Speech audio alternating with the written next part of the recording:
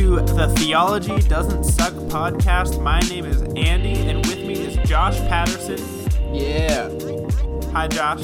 Hey, what's up, Andy? I'm good. How are you? Good. You ready? Are you ready for this? Yeah, I think so. I studied all night. Stayed up late. You stayed up late. Wow. Yeah, this episode's going to be intense, I think. I'm still processing through a lot of this stuff for this episode. So, yeah, no, me too. This will be an interesting one. But before we dive in, what's new in the world of Josh Patterson? Oh, goodness. Geez, I don't even know, man. Not too much is new. Just been really trying to figure out, what it's going to look like for me and Noelle. Noelle is my wife. She's really cool. She didn't pay me to say that.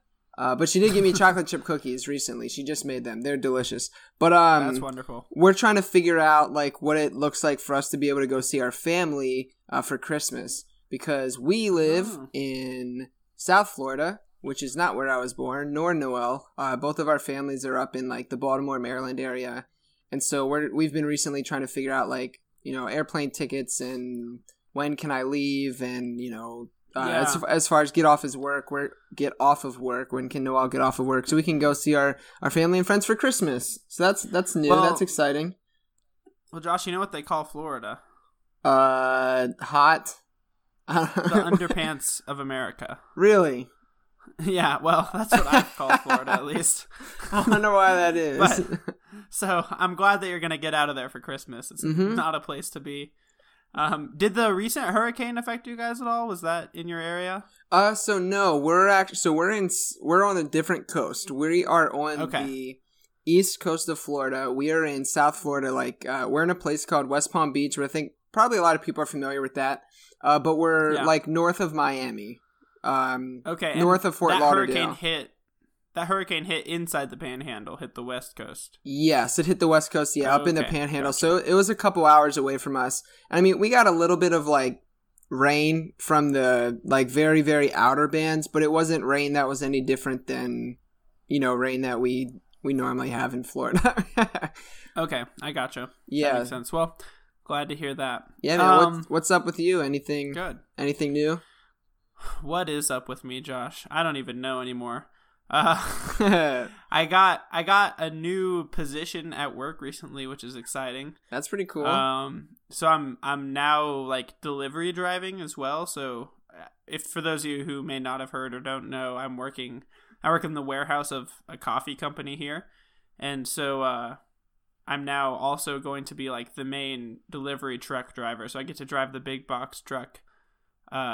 Today I had to do some crazy reverse stuff, and it was kind of scary because there's no rear view mirror. The cargo area blocks the rear view mirror. Yeah. So there is a rear view mirror, but all I see is a wall behind me. Right. Why is the mirror even there? It's not very useful. Yeah, I don't know why it's there. But so that was a little scary, but I didn't hit anything or anyone, so that was good. That's a plus. So that's exciting. Work is good.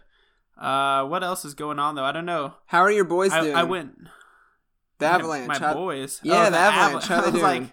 Your boys. I thought you were talking about children at first. I was like, Josh, I don't have kids. We decided not. What happened we decided to them? not to do the fake family thing for the podcast. Oh yeah, my bad. My bad. No, the Avalanche are doing great, man. They're off to a rip-roaring start, 6-1-2. Oh wow. McKinnon, Landeskog, and Rantanen are definitely one of the hottest lines in the NHL right now. Sweet. I mean, the Avs are looking fierce, man. I honestly think people are still underestimating us. I was checking some of the power rankings the other day, and people are putting us at 11 or 12, but I honestly think we're top 7 at least. Yeah, that's really cool to hear, man, because I don't know. I've always secretly liked the Avalanche, but it's because, hear me out, the Hershey Bears... The Hershey Bears, which are an AHL team, used to be the affiliate of the Colorado Avalanche. So when I first started going to Hershey Bears games, they were, they had Avalanche stuff everywhere. Even though it was in Hershey, and now, the Bears are connected to the Caps, which is awesome because I get to still cheer for the Bears. So I've always liked to follow them, and I think they've got a good young team, and I like to see Yeah. them do well, unless they play the Caps. Oh, thanks. Well, how are the Caps doing? I mean, they're not bad. They're off to a little bit of a slow start. They're 4-2-2. Okay. But they've had a super weird schedule. They did like this back-to-back and then had like 5 days off and then back-to-back and then like a bunch of days off and then some games. But I mean, they're doing well. People are freaking out like, oh, the Caps suck this year, blah, blah. But that's how you figure out who the bandwagon fans are. They're doing fine. Ovechkin is putting up like a goal per game. Evgeny Kuznetsov is, literally doing whatever he wants. And John Carlson, actually, who just got a big fat contract, which oftentimes that results to like people starting to suck, but he got a big fat contract and he is putting up goals. And I mean like goal scorer goals. He's crashing the net. He's getting deflection goals, dirty goals, rippers from, the slot everywhere. Good for John. Up at the point. So I'm excited about them. I think they'll do well.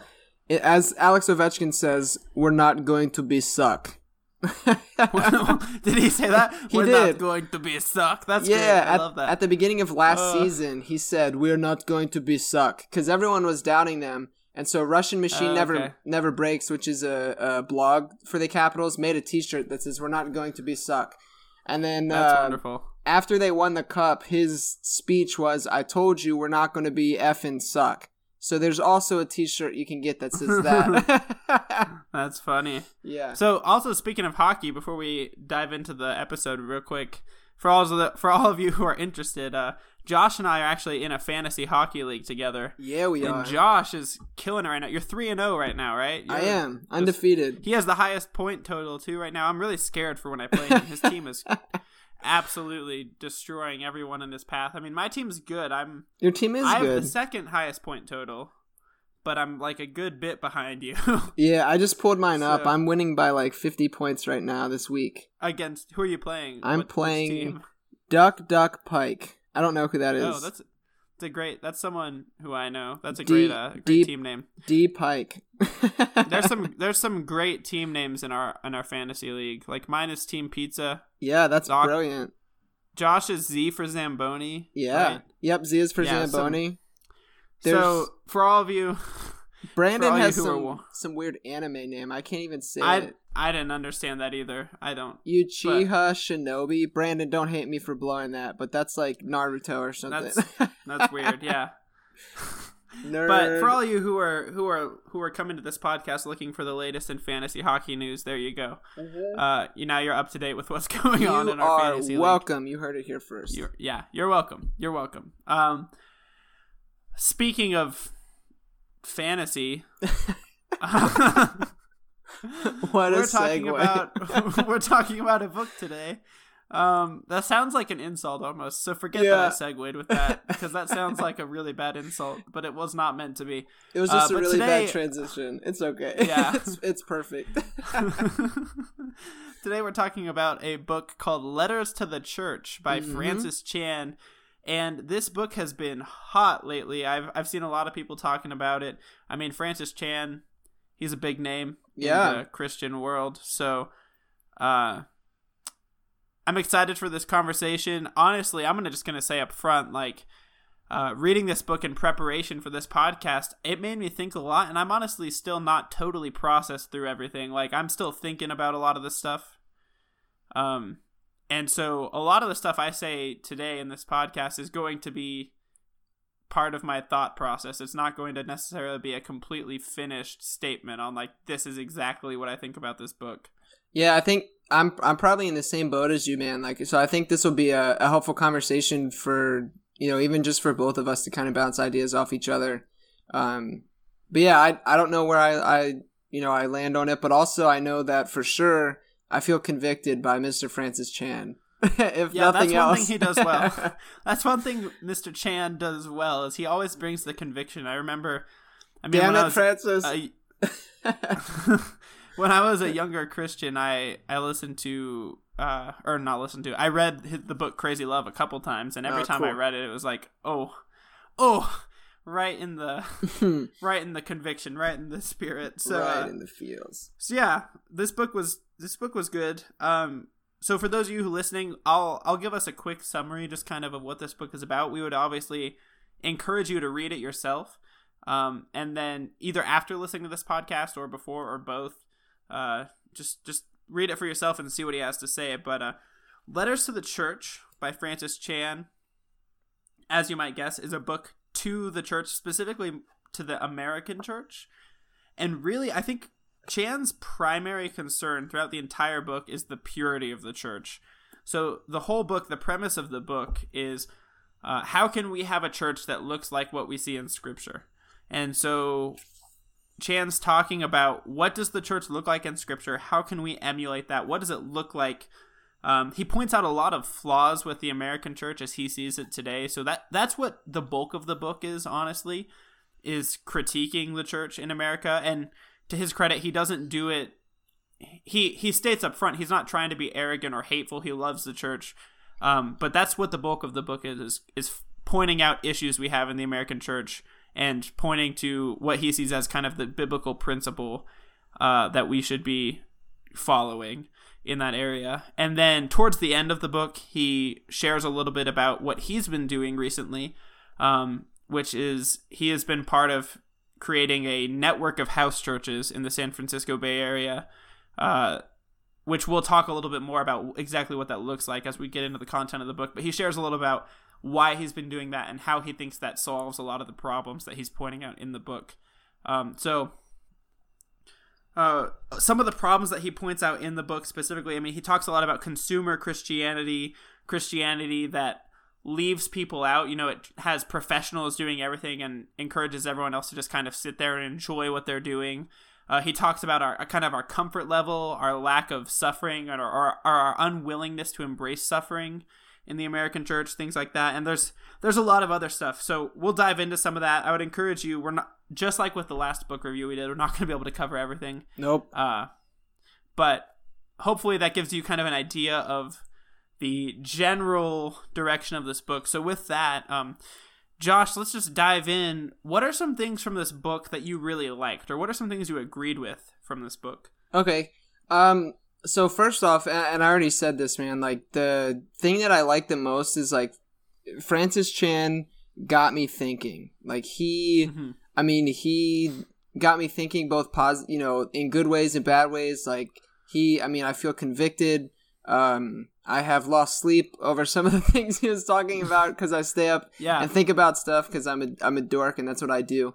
But so I really like that. First and foremost, I like the fact that he got me to think, because that's important. And I think, we should all, learn from that. But anyway, but I also really liked the kind of his calling out of, the consumer-minded church. I thought that was really good. I kind of resonate with that. The leave it to the professionals kind of thing. That's kind of spoke with me personally because once I worked in a church that was very, in my mind, very consumer minded. It felt more like a business than a church. It was more about like how can we protect this church, this entity, this building, whatever. Yeah. Instead of, how do we shepherd our people? How do we care for the people? It was very much, this church over the people. And I struggled with that. That's wrong. And so I really enjoyed, his bits about that. I thought it was really cool, just his stories about what churches look like in different countries and different contexts. And some of the things he talked about with suffering and persecution really resonated with me a lot. And also, the thing that I think convicted me the most was his bit. He talked a lot about, and this is going to sound stupid, but he talked a lot about prayer and involving God in things. And how often we just think, well, this is the best business strategy. This is how we're going to get people through the door. This is the best, this is the best way to preach. This is the best way to do this. Like, how can we build this church on the power of man? Often happens. And I feel like I've been guilty of that. In staff meetings, just, this is what I think is best. Let's do this. Or even with the student ministry that I've, been tasked with overseeing and building now. I feel like I haven't giving that to God. It's been more so, I have this knowledge, I have this skill set, I have these abilities. Yes, God gave them to me, but I've left God out of that. And so that was very convicting to me. So those three things were things that I really liked about his book. Yeah. And I think you're spot on with a lot of that stuff. In terms of what I agreed with, honestly, I think it's a lot of the same stuff. I found the book very convicting. One of the things that Chan, just his role, I guess, as an author, kind of similar to guys like David Platt and other guys like that, what he does best is he gets you thinking and makes you uncomfortable. Yeah. And so I really appreciated that, because his book did make me uncomfortable, and I'm still thinking about a lot of the stuff that he said in the book. I don't agree with everything he said, but he really pushed me to think. And so one of the things I really appreciated about this book is that Chan, right up front, his goal is to build a scriptural church. He wants to base it in scripture. And so I really appreciate that. I appreciate that goal, and I share that goal. I want the church to be biblical. I want it to be based on the Word of God. And so I appreciate that that's what he's trying to do. I think a lot of the problems that he pointed out with the church were right. I think, he points out a lot of issues with consumerism in the church. Like, people have this mentality of the professionals, like you said, Josh, doing stuff for them. And of course, there's just the whole issue of being comfortable in the American church. And that's kind of what his book Crazy Love was about too. Is about, in America, it's so easy to just call yourself a Christian and then not really live very differently from if you weren't. Right. You might not swear, you go to church, you go to small group, but your life actually doesn't really reflect, it doesn't show that much sanctification. You're not bearing much fruit. It's not, as Chan would probably want to put it, your life isn't bearing evidence of supernatural change. Yeah. And so I think that's valid. I think he does a good job of pointing out those issues in the American church.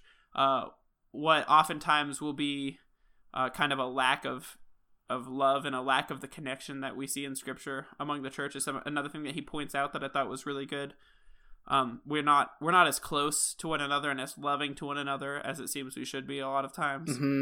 And then one of the things that I also really appreciated about this book is that throughout, especially at the beginning and also towards the end, Chan emphasized that this book shouldn't be taken to church leaders and just used as a weapon to bludgeon them. Yeah. And there's a specific quote. If I can find it, I would love to read it real quick. Because he said something. Here it is. Voices are plentiful, followers are not. Strong opinions are applauded, humility is not. I am not saying that changes do not need to be made among leaders. I am simply calling for grace. Imagine how difficult it would be to coach a team where each player refuses to follow because he or she has a better plan than the coach. Welcome to the American church in the 21st century. Let's exercise some humility. Yeah. That's on page 25. I appreciated that so much because I feel like so often in people who share a mentality with Chan, I would say, people who are kind of in similar movements, they can be so hostile and even arrogant towards other Christians. Yeah. It's really easy for people in that position who are kind of calling the church to change to take what they believe and bludgeon other Christians with it. And so I appreciate that he's saying to his readers, don't go out and just attack your pastor and be like, you're evil, you don't love Jesus, and you're wrong about everything. Francis Chan told me so. So I appreciate that. He has a lot of valid points, but he's calling for grace and calling for humility, and I appreciate that. Yeah, he was very I think, transparent in this book. He was very open and honest about his struggles, his failures, his shortcomings, and how a lot of the stuff he's talking about in here are things that he is saying to himself as well, because he committed a lot of the things that he said are wrong. And so I commend him on that. He was very transparent, he was very humble, exercised a lot of humility. So I thought that was cool. Yeah. So there's a lot to be commended in this book. I think we both experienced conviction from this book. I've still been, I will say this book it didn't totally convince me, but this book is the closest I've ever come to being convinced of the house church model as like the thing. Not I think house churches are fine. I'm not against them, but like he came close. He didn't quite get me, but this book was very persuasive. He pointed out a lot of good issues, and really honestly forced me to check my heart too, as someone who, I'm not working on a church staff right now, but as someone who's still in kind of a position of leadership in a church. He forced me to check my heart. He said something along the lines of, I'm paraphrasing, but he said at one point in the book, he said something like, take an honest look at your life and ask, like, are you following Jesus in a way that's worth imitating? Yeah. And so that for me, that was a wake up call, and it was a good convicting moment, because when I look at my life, like I want to be able to say, yes, I'm following Jesus in a way that I would encourage others to imitate, but I can't always say that. Right. And so there was a lot of really good stuff in this book. However, the podcast wouldn't be that interesting unless we talked about what we disagreed with. Right. So I would love to hear, Josh, maybe some of what you disagreed with, and we'll kind of see where this goes. Maybe we can have a discussion about that. Okay. Yeah, that's good, man. I think for me, because I don't want to nitpick on like little stupid stuff, I'd rather address like the thing to me that I most struggled with. And it's not because I disagree with him. I just think he had to nuance what he was saying, or like add to it, explain more, bring clarity. He was talking about like how when we critique church leaders, it's like taking a sledgehammer to the church. And like, I get his sentiment of not wanting to tear down other believers, and not wanting to tear down pastors just because we disagree with them and things like that. So I get what he's saying, but my problem is there are a lot of pastors and a lot of leaders in churches today that need to be corrected, that are like doing things that are blatantly wrong, that need to be called out, like very much so. Like there are... I don't know. So I think that has to be there has to be a nuance there, because if we're not calling out pastors, then things like the Bill Hybels thing, that's what happens when you don't call out pastors. Yeah. I think maybe it's, you would want him to nuance it more. I don't think he's saying we shouldn't ever call people out. Right. Because then what follows after what you're talking about, like what follows a lot is him calling the church out.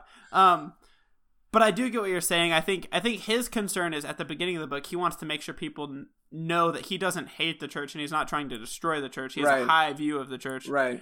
And so he wants people to know that he cares about and loves the church. But I see what you're saying, that maybe there should be a little more nuance in how he says it. Yeah, for sure. And I mean, I know it definitely strikes a chord with people, especially with people who aren't super in favor of the church. When you start saying things like "don't criticize the church," that definitely throws up some red flags. So I don't like, I agree with you. I don't think that's what he was saying, but that chapter taking out of context, which I have heard it, I first heard about this book on a different podcast that I love. Don't hate me for this, Andy, but it's called the Bad Christian Podcast. I knew that was going to be the podcast. Dude, that is my favorite podcast. And like, I talked about, this podcast in like the BC Club on their Facebook page and stuff. And the amount of support from some of the people in there has been really awesome. But they address this issue. And I mean, the Bad Christian Podcast, like, people give them crap for, tearing down the church, but in their minds, they're really trying to build up the church because, they care about it. So I think, but anyway, I think the Chan bit, like, it is important to nuance that, because there are leaders that need to be called out. Like, there are times when at my previous job at the place I worked, I wish that I actually called out the head pastor of that church sometimes, because there are things that I regret now and things that I can't change in ways that I know people of that church are being harmed and I can't do anything about it. And I feel convicted that I didn't say anything. And so like, maybe I'm more sensitive to it because I've experienced hurt from the church, and like, I still choose to work in a church, but like that was very difficult for me. So that might be why I'm more sensitive to it. That could be. Yeah. Yeah, totally. And honestly, one of the biggest problems that I had with the book, one of the biggest issues that I saw, is related in that it's about not having enough nuance, I think, once again.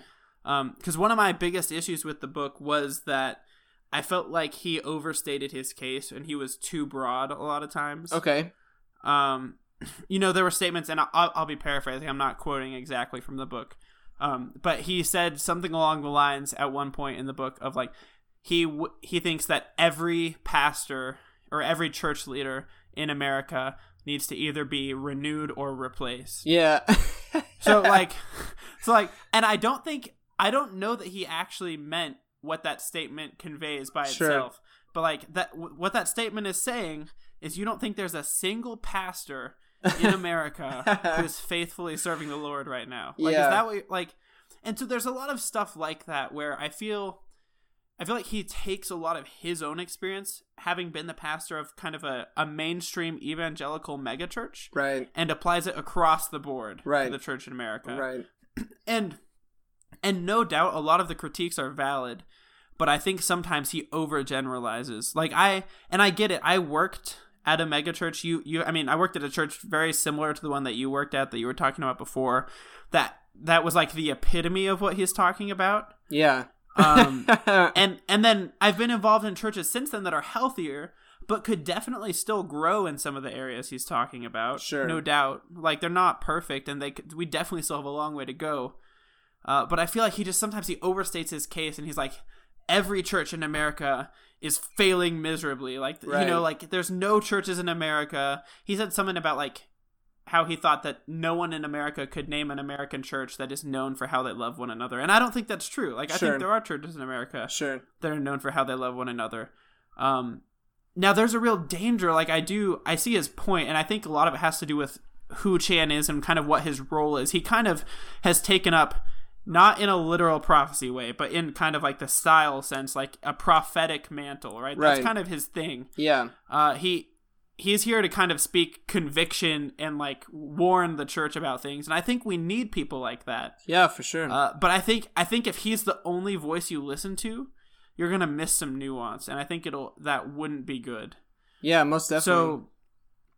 So I think the kind of, that's my biggest issue with this book, is I think he overstates his case. I think he overgeneralizes, and he doesn't. I think he paints too negative of a picture and too broad brush sometimes with a lot of his warnings and a lot of his issues. Yeah. I don't know. What are your thoughts on that? No, I think that's a completely fair critique, because I mean, he is coming from, like, that is his context. He built a massive mega church, and he stepped away from that, but like that's what he knows. And so like when something is like, you only know what you know, and so he's critiquing what he knows. And so I think, I mean, anytime you speak in generalizations, you can be proven wrong about anything. And so I think I would agree with you. I do think that his critiques sometimes are too generalized and could be, proven wrong, by various churches in America. I think there are some phenomenal, there has to be, I know there are some phenomenal churches in America that get it and that are doing things right. And I think there are pastors, that get it and are doing things right too. But I think, like, I really resonate with the megachurch, thing with him. Because I think a lot of times, it takes, man, I'm going to put my foot in my mouth, but it takes a certain kind of person to lead a megachurch. And a lot of the times the stuff he's talking about, like the arrogance and the pride and like things like that, even if at first it's not your intention or if it's subconscious, like a lot of the times, in order to get up into a very high place like that in a megachurch, you have to step on people. You have to like do things that are kind of sketchy, or counterintuitive to the gospel. And so I think it's fair that he's making critiques, but like you said, he's being too general. I think he's critiquing a certain type of church that is becoming popular in America. And I think that's fair, but like you said, it's just too general. And like I said, like, I think even like relatively speaking, healthy churches in America probably have something to learn from what he's saying. Sure. Even like I go to a church that I consider to be pretty healthy. I consider it to be biblical. But do I see some of the issues that he's talking about in certain places? Yeah, I think there are ways we could improve. But that's true of every church, and I don't think you're going to find a perfect church. I think if he were to honestly look at his house church network, he would find places to improve. Oh, sure, in becoming more biblical too. But I guess I think his big concern is to have a pure church, and because a lot of it's informed by his experience going overseas and encountering other churches overseas, especially in persecuted countries. Right. And there the church is pure because it has to be. Like no one is going to know Christ. No one's going to follow Christ in a country or claim to follow Christ in a country where they'll be persecuted for it if they're not serious about it. Yeah, for sure. And so when you come back here, I think there is a disconnect, and it can be disheartening to then come back to America, right, and see a lot of people who claim to follow Christ who don't really care. Yeah. But I think where you have to be careful is, especially in some of the healthier churches, maybe not in all churches, but especially in some of the healthier churches, there are actually a lot of people who are following Jesus faithfully and who are committed. But because of the society we live in, because it's still pretty easy to be a Christian here, like, they're not everyone who's in the church. Right. And so we kind of have that kind of like layer of fat developed around the meat. You know what I'm saying? Sure. And I agree that we should try to purify it. And honestly, so much of what he talks about in this book, what my mind was going to the whole time was church discipline. Okay. You know, so like one of my favorite, I don't know about favorite, but one of the things I really am passionate about that churches in America, I think, suck at, even some churches that are fairly healthy, is having church discipline. Oh, for sure. And so, like, we don't discipline our members in American churches. Very few churches do, at least. Like, we don't hold our members to standards of morality or standards of involvement or things like that. Like, kind of like he was talking about with the comfort thing, the consumerism thing. We try to make it as easy as possible for people to slowly engage. And I think that's wrong.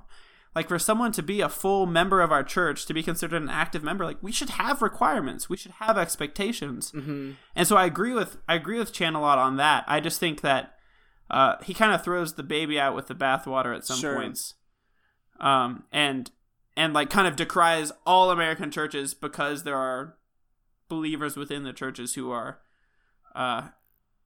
not committed, or professing believers who are not committed. And so I wish that he would have talked about that a little bit more, about the idea of church discipline, because he hinted at it some with his house churches. Right. With how everyone there is expected to be committed. But I wish he had talked a little bit more about church discipline and about how important that is for the life of the church. Yeah, I think it's really interesting, too, because I think part of that, I mean, lack of church discipline or whatever, I think part of the reason that we have that is I think it's faulted by a lot of, like, the church and what we've been teaching people. Especially, like, I think that stems from the fact that a lot of our churches are consumeristic. People are taught that you find a church that, people go church shopping. Like, they go, well, this one has cool lights, or this one has the best music, or this pastor's really great, or whatever. And, like, there's an extent where it's important because, people connect differently with God. And, church is supposed to be focused on worshiping God. But I think that God connects with people differently. So there's a part of that that's important. But when we teach people that they come to church to consume the music and then to sit down and shut up and be seen and not heard and listen to the pastor ramble off about, whatever, and then they just leave and they pat themselves on the back and say, "Congratulations, Josh, you went to church today."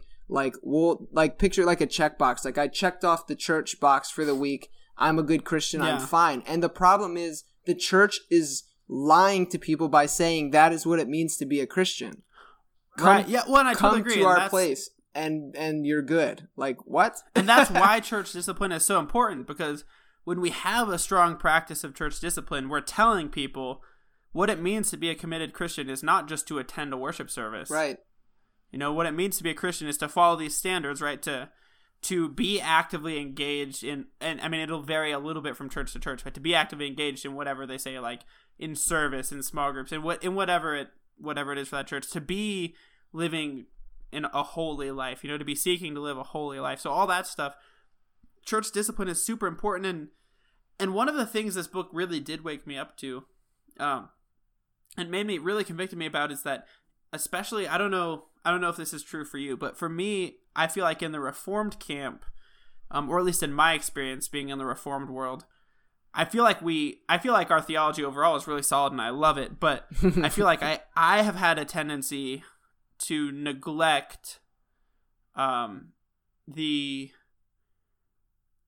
parts of Scripture, particularly I guess in the Gospels, that talk about the costliness of discipleship, or to kind of gloss over them, not to ignore them or dismiss them, but to gloss over them, to de-emphasize them. And so I firmly believe that the gospel is 100% grace, right? It's God's grace from start to finish. But I think emphasizing the costly commitment of discipleship that comes as part of that grace is important. And I think sometimes it's easy to neglect that, to de-emphasize it.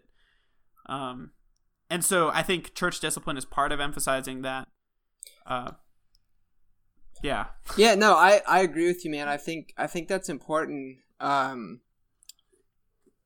Especially because I think like what I would call that is like the idea of cheap grace.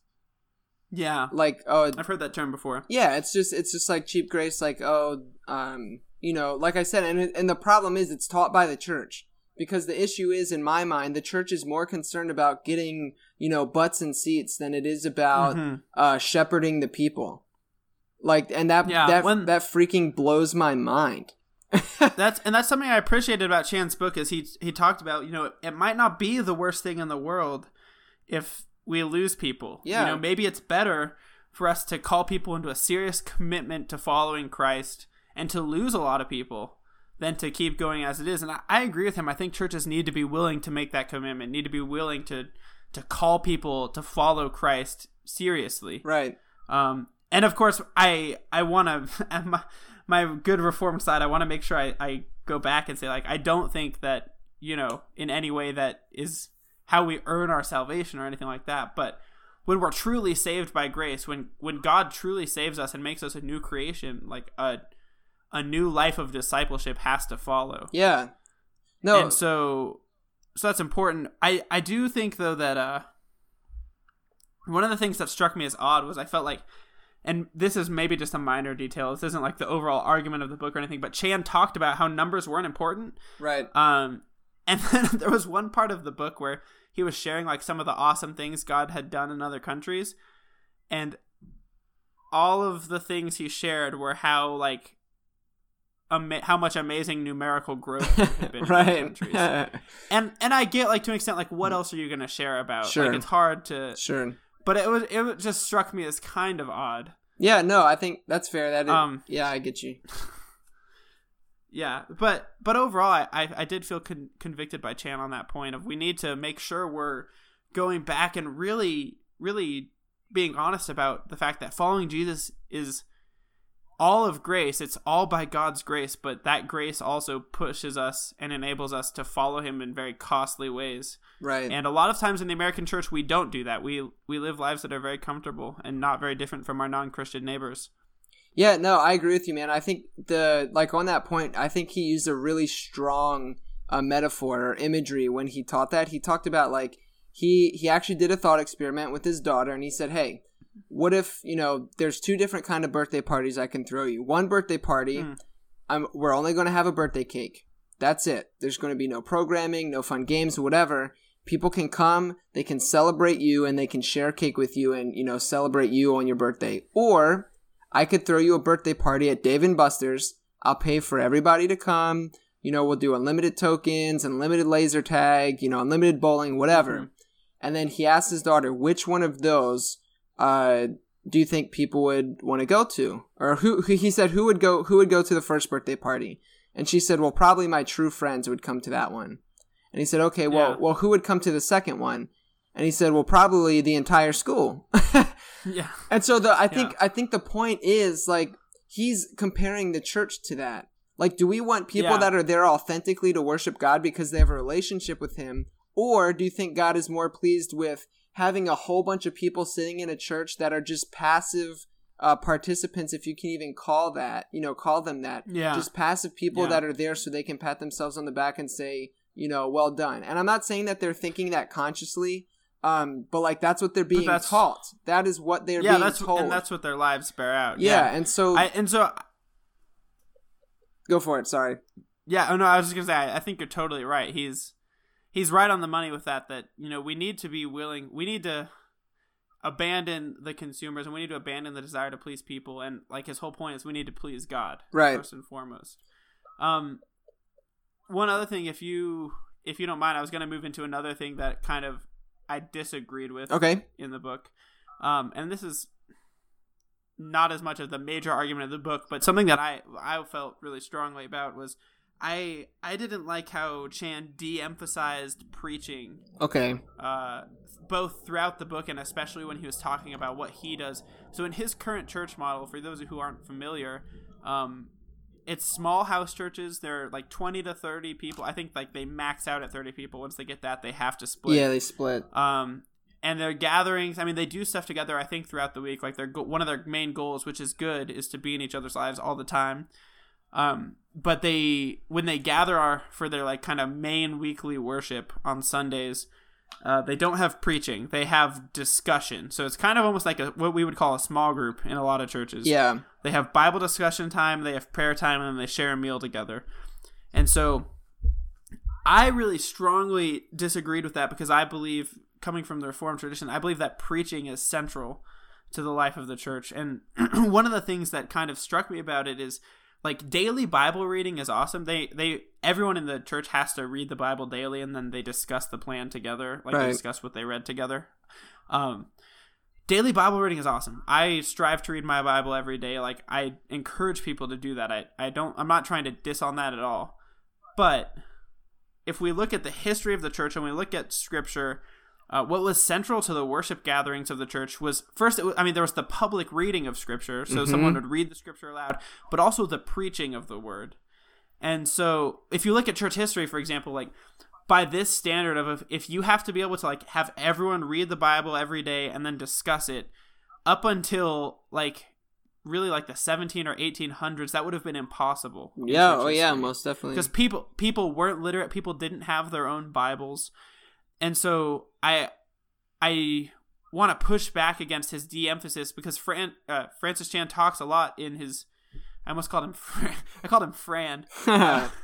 Fran talks a lot in his book. Well, maybe not a lot, but he talks about how just having people read the Bible together and discuss it is so much better than him preaching because they're just looking at the Bible rather than what he has to say about it. Right. And I get where that comes from. I get that's coming from a place of humility. But throughout Scripture, we see that God uses preaching of the Word, right? And so, when Paul's writing to Timothy, his exhortation to him is to preach the Word, right? Do not go around preaching the Word. In Acts, when the apostles are electing the deacons to help with kind of the mercy ministries of the church, they say they don't want to give up the preaching of the Word, right? They are committed to that, and so I would want to push back on that and say I think preaching is vital to the life of the church. I think that it's absolutely important.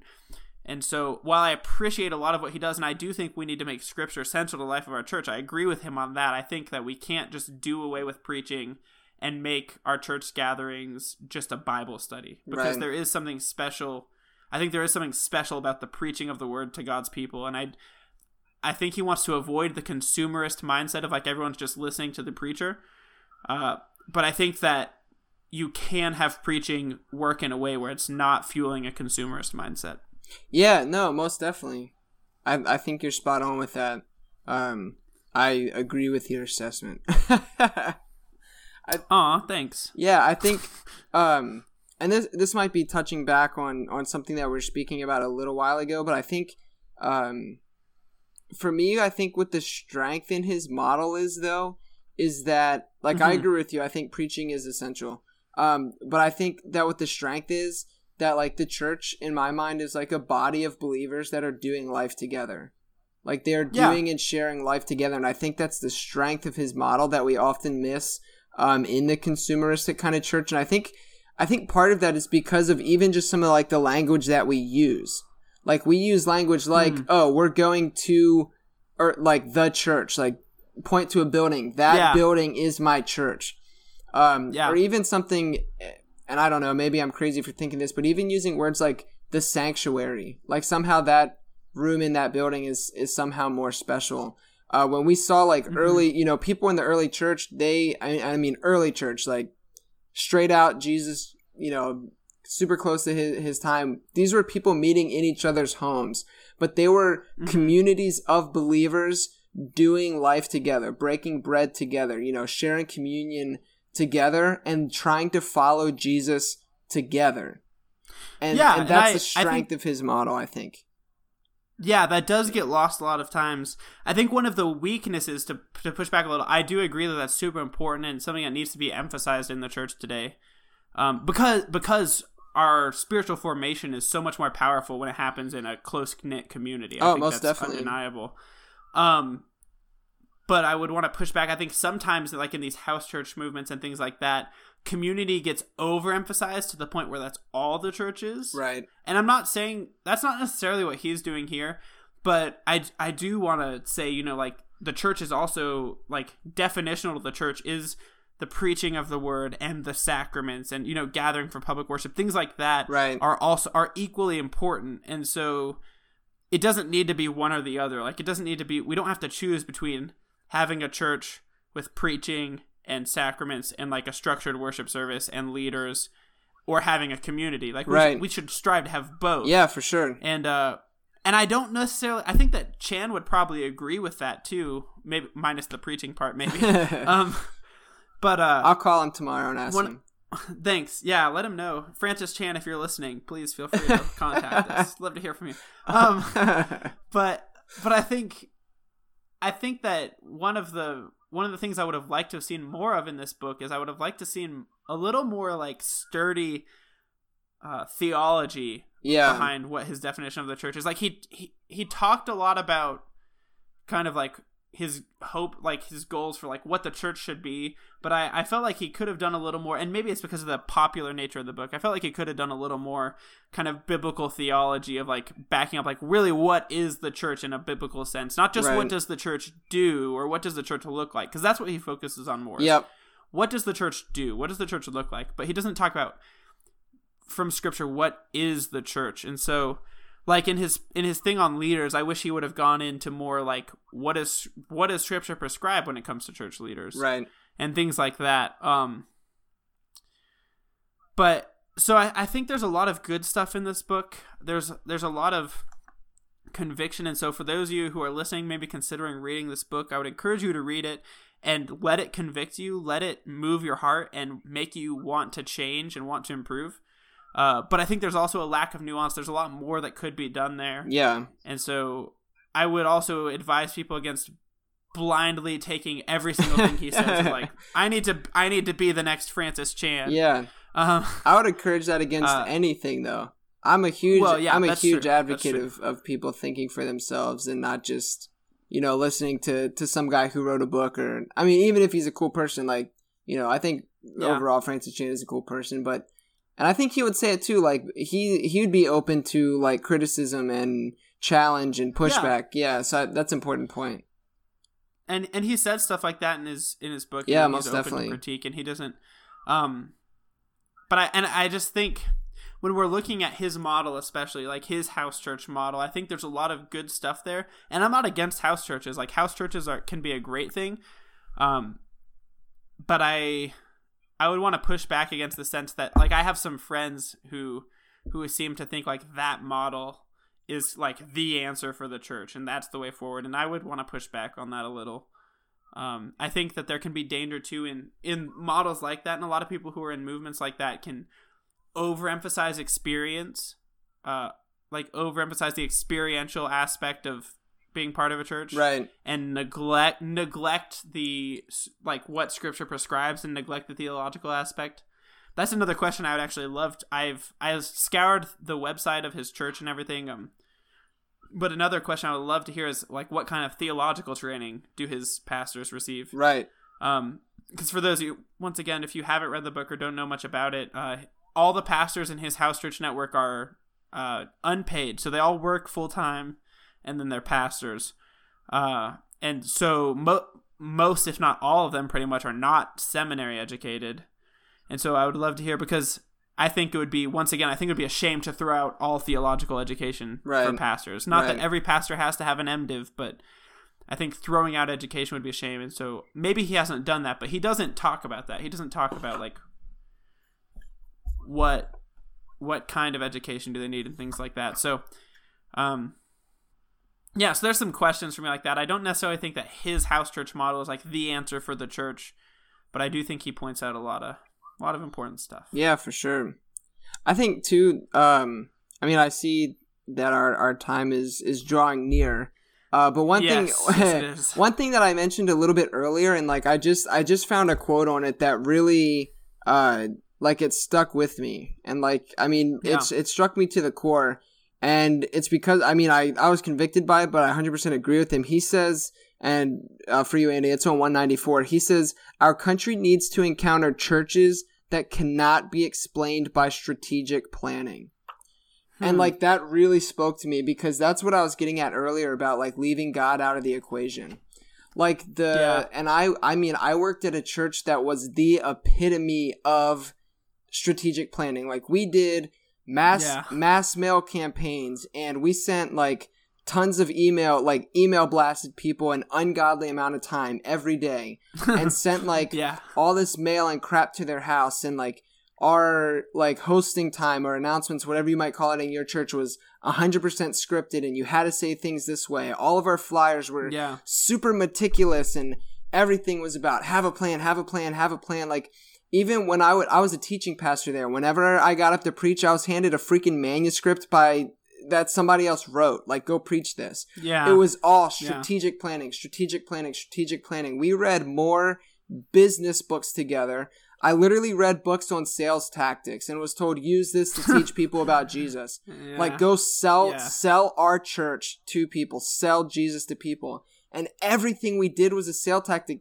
Even when we would supposedly be serving the community, it was just an underhanded way to emphasize, hey, come to our church. It's so freaking awesome. Like I've been there, and again, that's probably why I'm so sensitive to it. But like there was like we talked about God and prayed like, oh, God bless our plans. But the exact problem was that's all we were praying. God bless our plans. God bless our plans. There was no God, what is your plan for our church? God, what should we be doing? Where should we be moving? How should we be shepherding your people? It was just, how can we grow this entity? You know, how can we grow this church? How can we make this specific church, you know, bigger, better, whatever?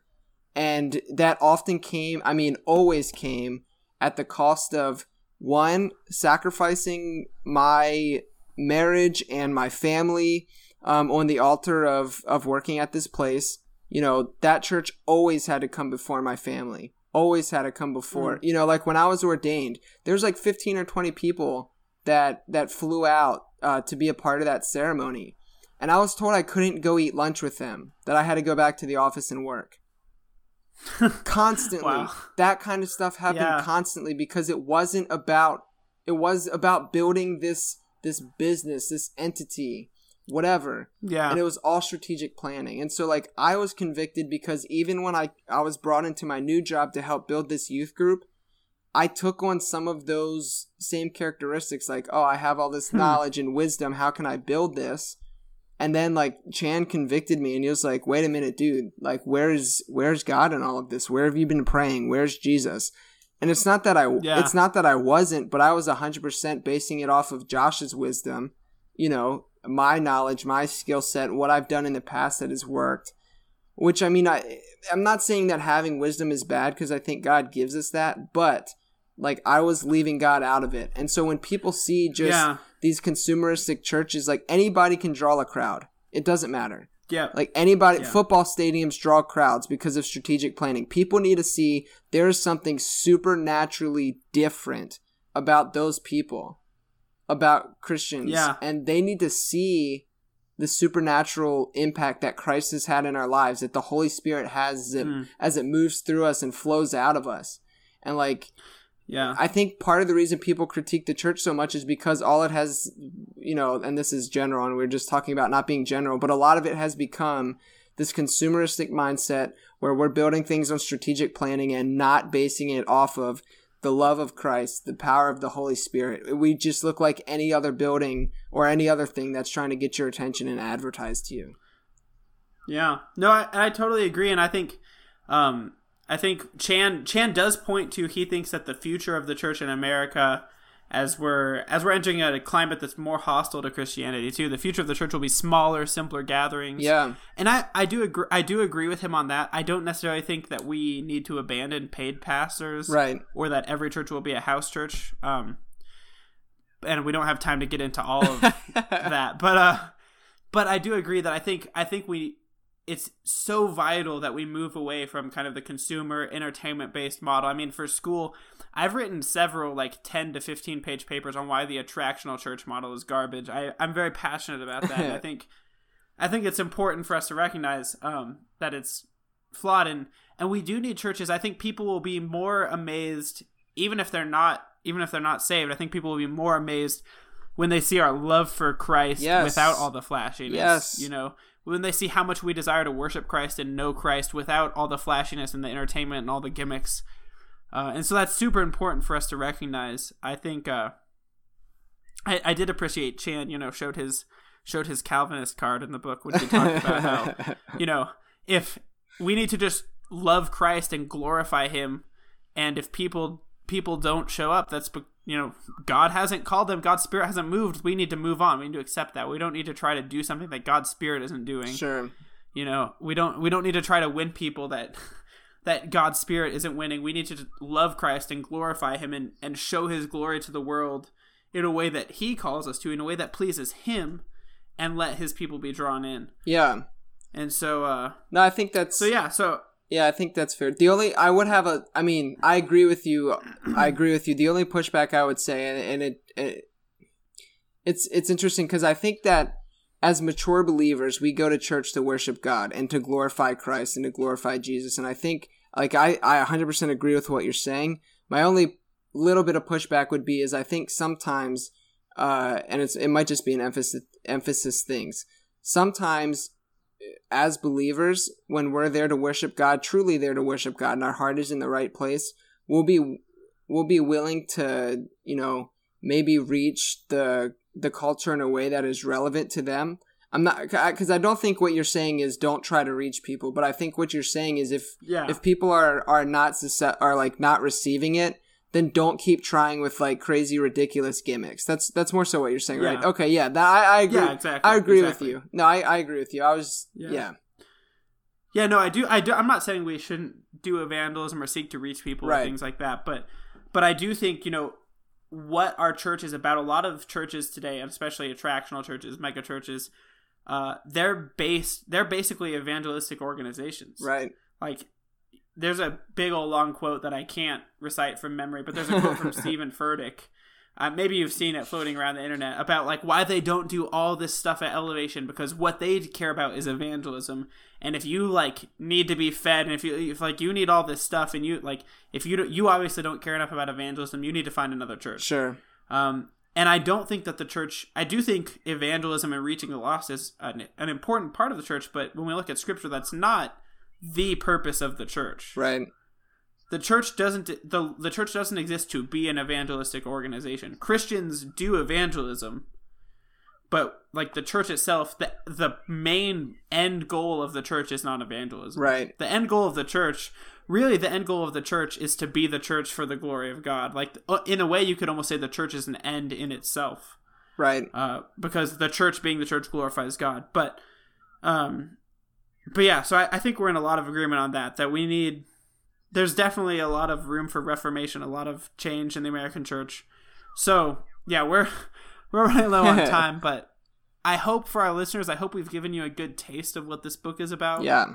I hope that you'll go read it for yourself. I hope as you do, you'll consider some of the pushback that we gave, and that you'll really just think about these things for yourself. And chances that at the end of the book too, that what he wants more than anything is not for you to just blindly follow him, but for you to go to Scripture, spend time in prayer with God, and see for yourself how is God guiding his church? What is God calling his church to be? What's pleasing to God? Yeah.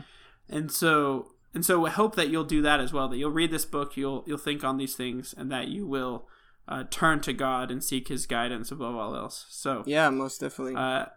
So Josh, closing question. Okay.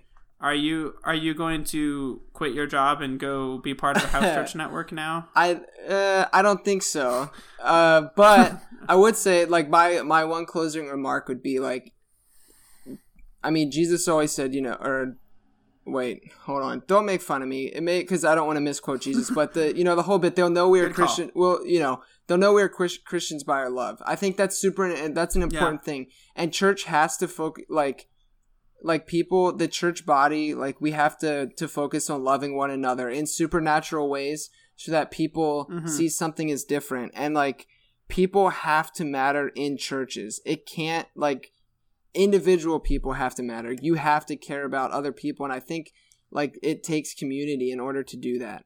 Like where I was before, people didn't matter. It was always the church over people. Like literally someone would show up at the church like needing prayer or wanting to ask a question or needing help, and the head pastor would lock their door, say that they're, quote, busy, and like pawn, like, this sounds terrible, but pawn that person off to me and one of the other pastors there. And like that's wrong. Like you're a pastor that is supposed to be caring for people. So I think that's super important. They will know we are Christians by our love, and to use Chan's words, we need supernatural love, the love of Christ, like you were saying. The love of Christ and our willingness to glorify Him will draw people to Him. Yeah. Above all else, I think you touched on this earlier. We need churches that are built in a way, churches that can't be explained on human terms. Yeah, right? We shouldn't be explainable by psychology or by business strategy, but it should be supernatural. Yeah, 100%. 100%. So. Awesome. Well, thank you so much for listening. If you have any questions or comments, if you want to contact us, we have our website, which is theologydoesn'tsuck.com. We have a contact form there you can fill out and hit us up. Yeah, rage against us. Say all the reasons that you disagree with Andy. Yeah, say all the reasons that you disagree with me. That'd be great. I'll send you like a 20-page rebuttal. I like it. I respect that. We also have an Instagram account. We do. So you can follow us there. It's at Theology Doesn't Suck. You can DM us there, but I would encourage you to, if you want to contact us, if you want to make sure you get a response, go through the website because we will not be as diligent with the Instagram DMs. So. And also, Andy, is it possible too? Can we get the maybe a link to this book, Letters to the Church by Francis Chan? Can we maybe drop that in the show notes or something like that? Yes, yeah. So I will put a link to this book into like Amazon or something like that in the show notes so you can find it. If you would like, you can order it and read it, and then you can think about it. So, thank you so much for listening. This has been the Theology Doesn't Suck podcast. We will see you next week. Peace and love.